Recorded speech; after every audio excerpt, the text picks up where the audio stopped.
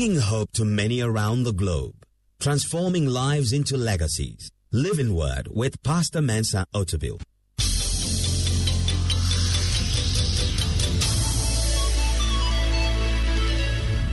And now, today's word.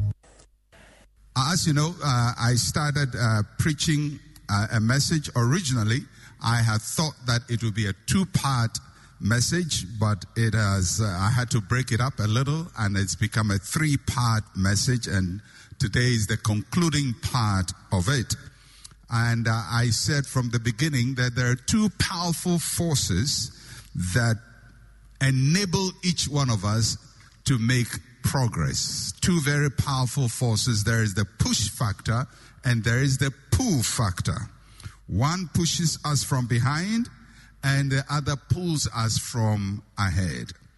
One is what is running after us and the other is what we are running after. So in part one of my message, we asked the question, what is running after you? And if you didn't hear that message, I encourage you to go and listen to it. What is running after you? And we looked at some of the disadvantages that pursue us in life. We looked at 4 biblical characters and the disadvantages or the negatives that pursue them, but which encourage them to move on in life. In part 2, we asked the question, what are you running for? And we looked at 2 kinds of runners. Those who run with a message or a mission, and those who run without any mission, just run because others are running, and I hope none of you is like that. And today we are asking a third question, which is related to the pull factor of life. What is pulling us ahead? And the question is, what are you running after? What are you running after? Remember, part 1 is what is running after you, and this one is what are you running after? I spoke about the legend of the lion and the gazelle. One is pursuing, the other is being pursued. In part 1, I made this statement that people who have nothing running after them usually live life without any sense of urgency. They live life comfortably because there is nothing threatening their lives. There's nothing that is pursuing them. There's nothing that makes them get up and feel that if they don't move, they're going to perish. So there's no sense of urgency in their lives. Today, in relation to our statement or our topic of what are you running after, this is the second statement I will make. The people who have nothing they are running after usually live life without any sense of mission. People who have nothing running after them have no sense of urgency. People who are not running after anything have no sense of mission. A sense of urgency helps you to move quickly, and a sense of mission helps you to move purposefully. It's great to be quick and to be fast and to move, but you have to know what you are moving for or where you are moving to. So we're going to look at 4 examples in the Bible of people who run or who pursued a target and achieved it. And we're going to relate to different aspects of what they did in their lives. The first character we're going to look at is not a very nice person in the Bible, but he's important for this message, and that is Lot. Lot, Abraham's nephew Lot. And Lot is important because he didn't look back. If you're going to run after something, you don't have to look back. You have to look ahead. You have to look forward. Lot had a lot of problems. I think that's why he's called Lot. He had a lot of problems. He made a lot of mistakes in his life, in his choices. He chose the wrong location, lived in the wrong neighborhood, and made a lot of mistakes in his life. But today we will not look at all the things that he got wrong. We're going to look at one thing that he got right, and that is the fact that he never looked back. When Lot and his family were rescued from Sodom and Gomorrah, they were instructed to run to the mountains and never look back. Genesis chapter 19 verse 17. Genesis 19:17 reads, "So it came to pass, when they had brought them outside, that he said, 'Escape for your life. Do not look behind you, nor stay anywhere in the plain. Escape to the mountains, lest you be destroyed.'" They had been delivered from great catastrophe. The city they had lived in, a place they chose and thought was going to be a great place of prosperity, had become the symbol of debauchery in the world. And God now is destroying their home. He sends angels to go and rescue them because Abraham had interceded for Lot. And reluctantly, Lot and his family are pulled from Sodom and Gomorrah. The instruction is, don't stay in the place. Go to the mountain and don't look back.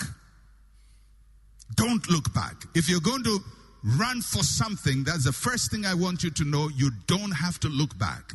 You have to keep looking forward.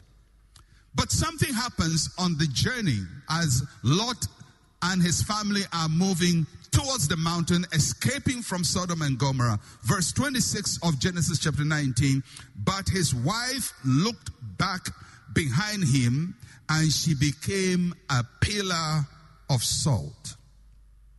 How do we know Lot's wife looked behind? Because nobody is supposed to look behind. How could Lot know?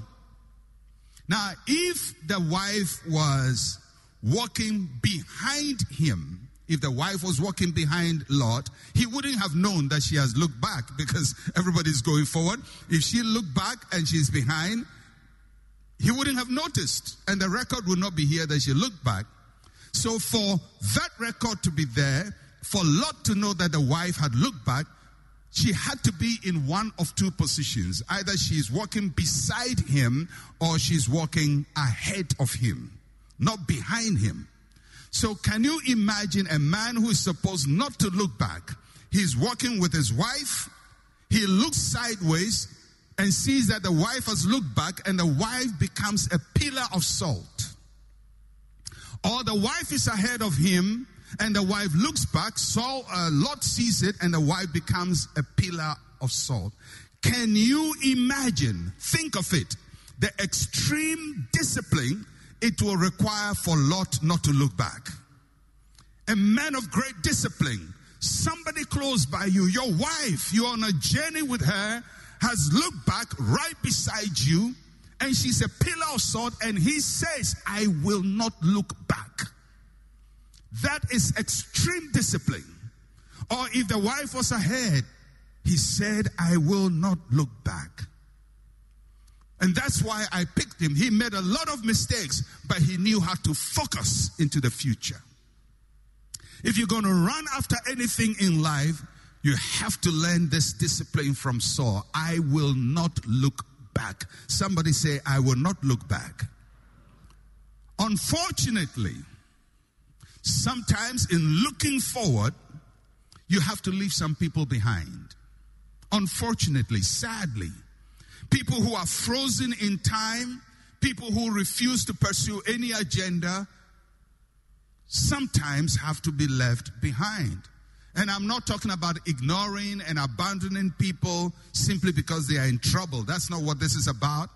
Or just leaving your wife because you don't like her or you've seen a new girl. That's not what we are talking about. We are talking about when you are focused on something and you and somebody are focused on it, and unfortunately the person looks back. It's like friends who are both escaping a bad habit.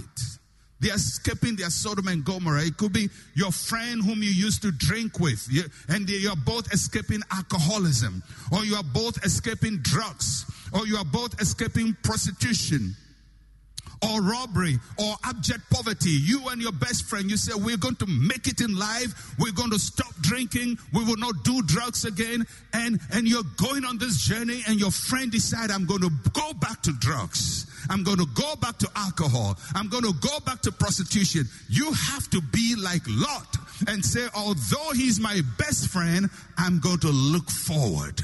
I'm not going to look back because I'm running after something. And when that happens, unfortunately, sadly, you don't have to join the one who looked back. The tragedy of life is that many of us are where we are because we joined somebody who looked back. We went back to somebody. We went back to a relationship that was going nowhere, and we are stuck in time, frozen in salt, like Lot's wife. When God gives you a vision for life or a new hope in life, don't look back. No matter the temptation, don't look back. Lot's vision was the mountain of safety, and he had to focus on it. So if you look at Lot's life, there are two things driving him: the fire behind him and the mountain ahead of him. The fire is Sodom and Gomorrah. That is the push factor. He has to run from Sodom and Gomorrah. But if that is all he's doing and there's no vision, he would look back. And that was Lot's wife's problem. She knew what was running after her, but she had no vision of where she's escaping to. So when it became stressful, the only place she could look is backwards. It's not enough to have fire behind you. You must have a mountain ahead of you. You must have hope ahead of you. You must have a vision ahead of you, so that when you escape the past, there is a place that you are going to. Somebody say, I am not looking back. And for some of you, God has delivered you from alcohol. Don't look back. He's delivered you from drugs. Don't look back. He's delivered you from bad company. Don't look back. He's delivered you from some friends in Sodom and Gomorrah who were destroying your life. Don't look back. If you're going to run and achieve your vision, you have to be like Lot. You don't look back. Second example. He's a better person than Lot. Elisha. Elisha is the person who couldn't be discouraged. He was determined to go for something. You couldn't discourage him. It's not just enough not to look back, but you have to determine, I will not be discouraged. Elisha was a man who was discouraged by everybody around him. Do you feel that everybody around you is trying to discourage you? Everybody's trying to put a stumbling block in your way. Sometimes in life you get to a situation where almost everybody around you is trying to discourage you. Your friends are discouraging you. Your parents are discouraging you. Sometimes even your pastor is discouraging you. And that was Elisha. Everybody was discouraging him. He started his mission, under a senior prophet called Elijah. But Elijah had a way of always discouraging Elisha every step of the way. And he tried to stop him every way. So in 2 Kings chapter 2, verse 4, we read, Then Elijah said to him, Elisha, stay here, please, for the Lord has sent me on to Jericho. But he said, as the Lord lives, as your soul lives, I will not leave you. So he came to Jericho. 4 times on this journey, 4 times, Elisha was discouraged. He was discouraged by Elijah, and he was discouraged by the sons of the prophets. From Gilgal to Bethel to Jericho to the Jordan, every step he was discouraged. But his eyes were fixed on something. He had moved from something to the other. He wanted something. He had a vision. What was Elisha looking for? Why was he not discouraged in life? What was he looking for? 2 Kings chapter 2 verse 9.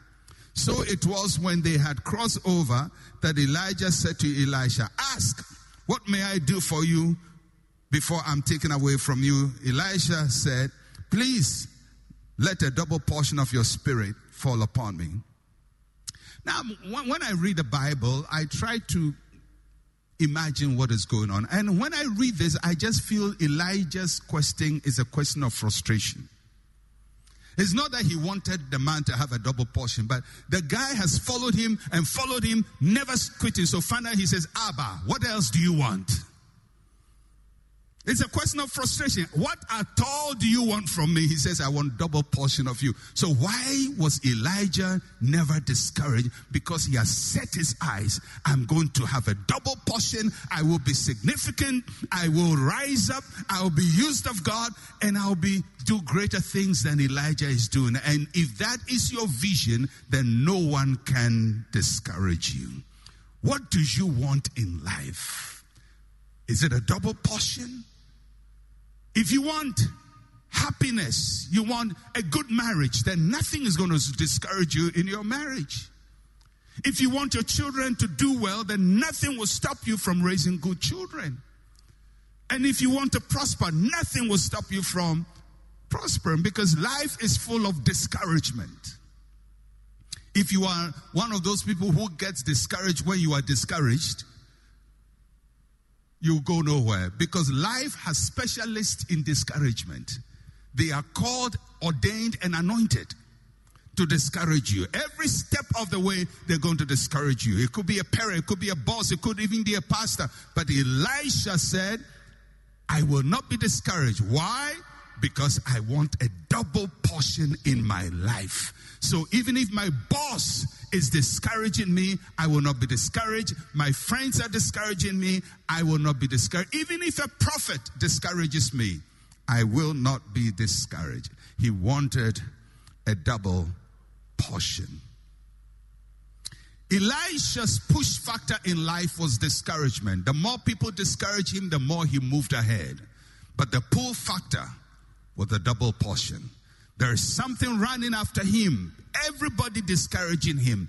But that's not enough. There is also something he was running after. He had seen something he wanted, and he was determined that he would not be discouraged. Are you like Elisha? Or are you where you are because somebody discouraged me? Sometimes you talk to people, they say, well, nobody believes in me. Well, believe in yourself. Nobody encourages me. Encourage yourself. Even my parents didn't take me to school. Take yourself to school. All my friends are telling me I can't make it. Then tell yourself I can make it. What are you sitting there for? Whom do you want to discourage you? Have you paid to encourage you? Have you employed and paid an encourager? Have you recruited an encourager in your life? If you haven't, then nobody owes you encouragement. Nobody owes you encouragement. David said, the Bible says, and David encouraged himself in the Lord. Nobody owes you encouragement. If you are tired and you want people to clap for you before you run, you will collapse. If you're hoping that one day somebody will hold your hand and say, I believe in you, listen, you are on the wrong planet. Maybe it happens on Pluto, which has been degraded from a planet. Maybe it happens on Neptune or maybe Jupiter. But here on planet Earth, we don't have many encouragers. All of us were discouraged. I remember when God called me into ministry, and I told my best friend at that time what God has said to me. He said to me, you are a fool. And I don't blame him. Because what I was doing looked foolish. It didn't look sensible. And a good friend was telling me you were a fool. That's good advice. But I was not discouraged. And I was not angry. And I'm not angry at him. All I'm saying is, if you are looking for people to clap for you to perform, you are on the wrong planet. Go and look for your own planet and settle there. And recruit your cheerers and praise singers and clappers. But here on earth, it's full of discouragement. But you have to be like Elisha.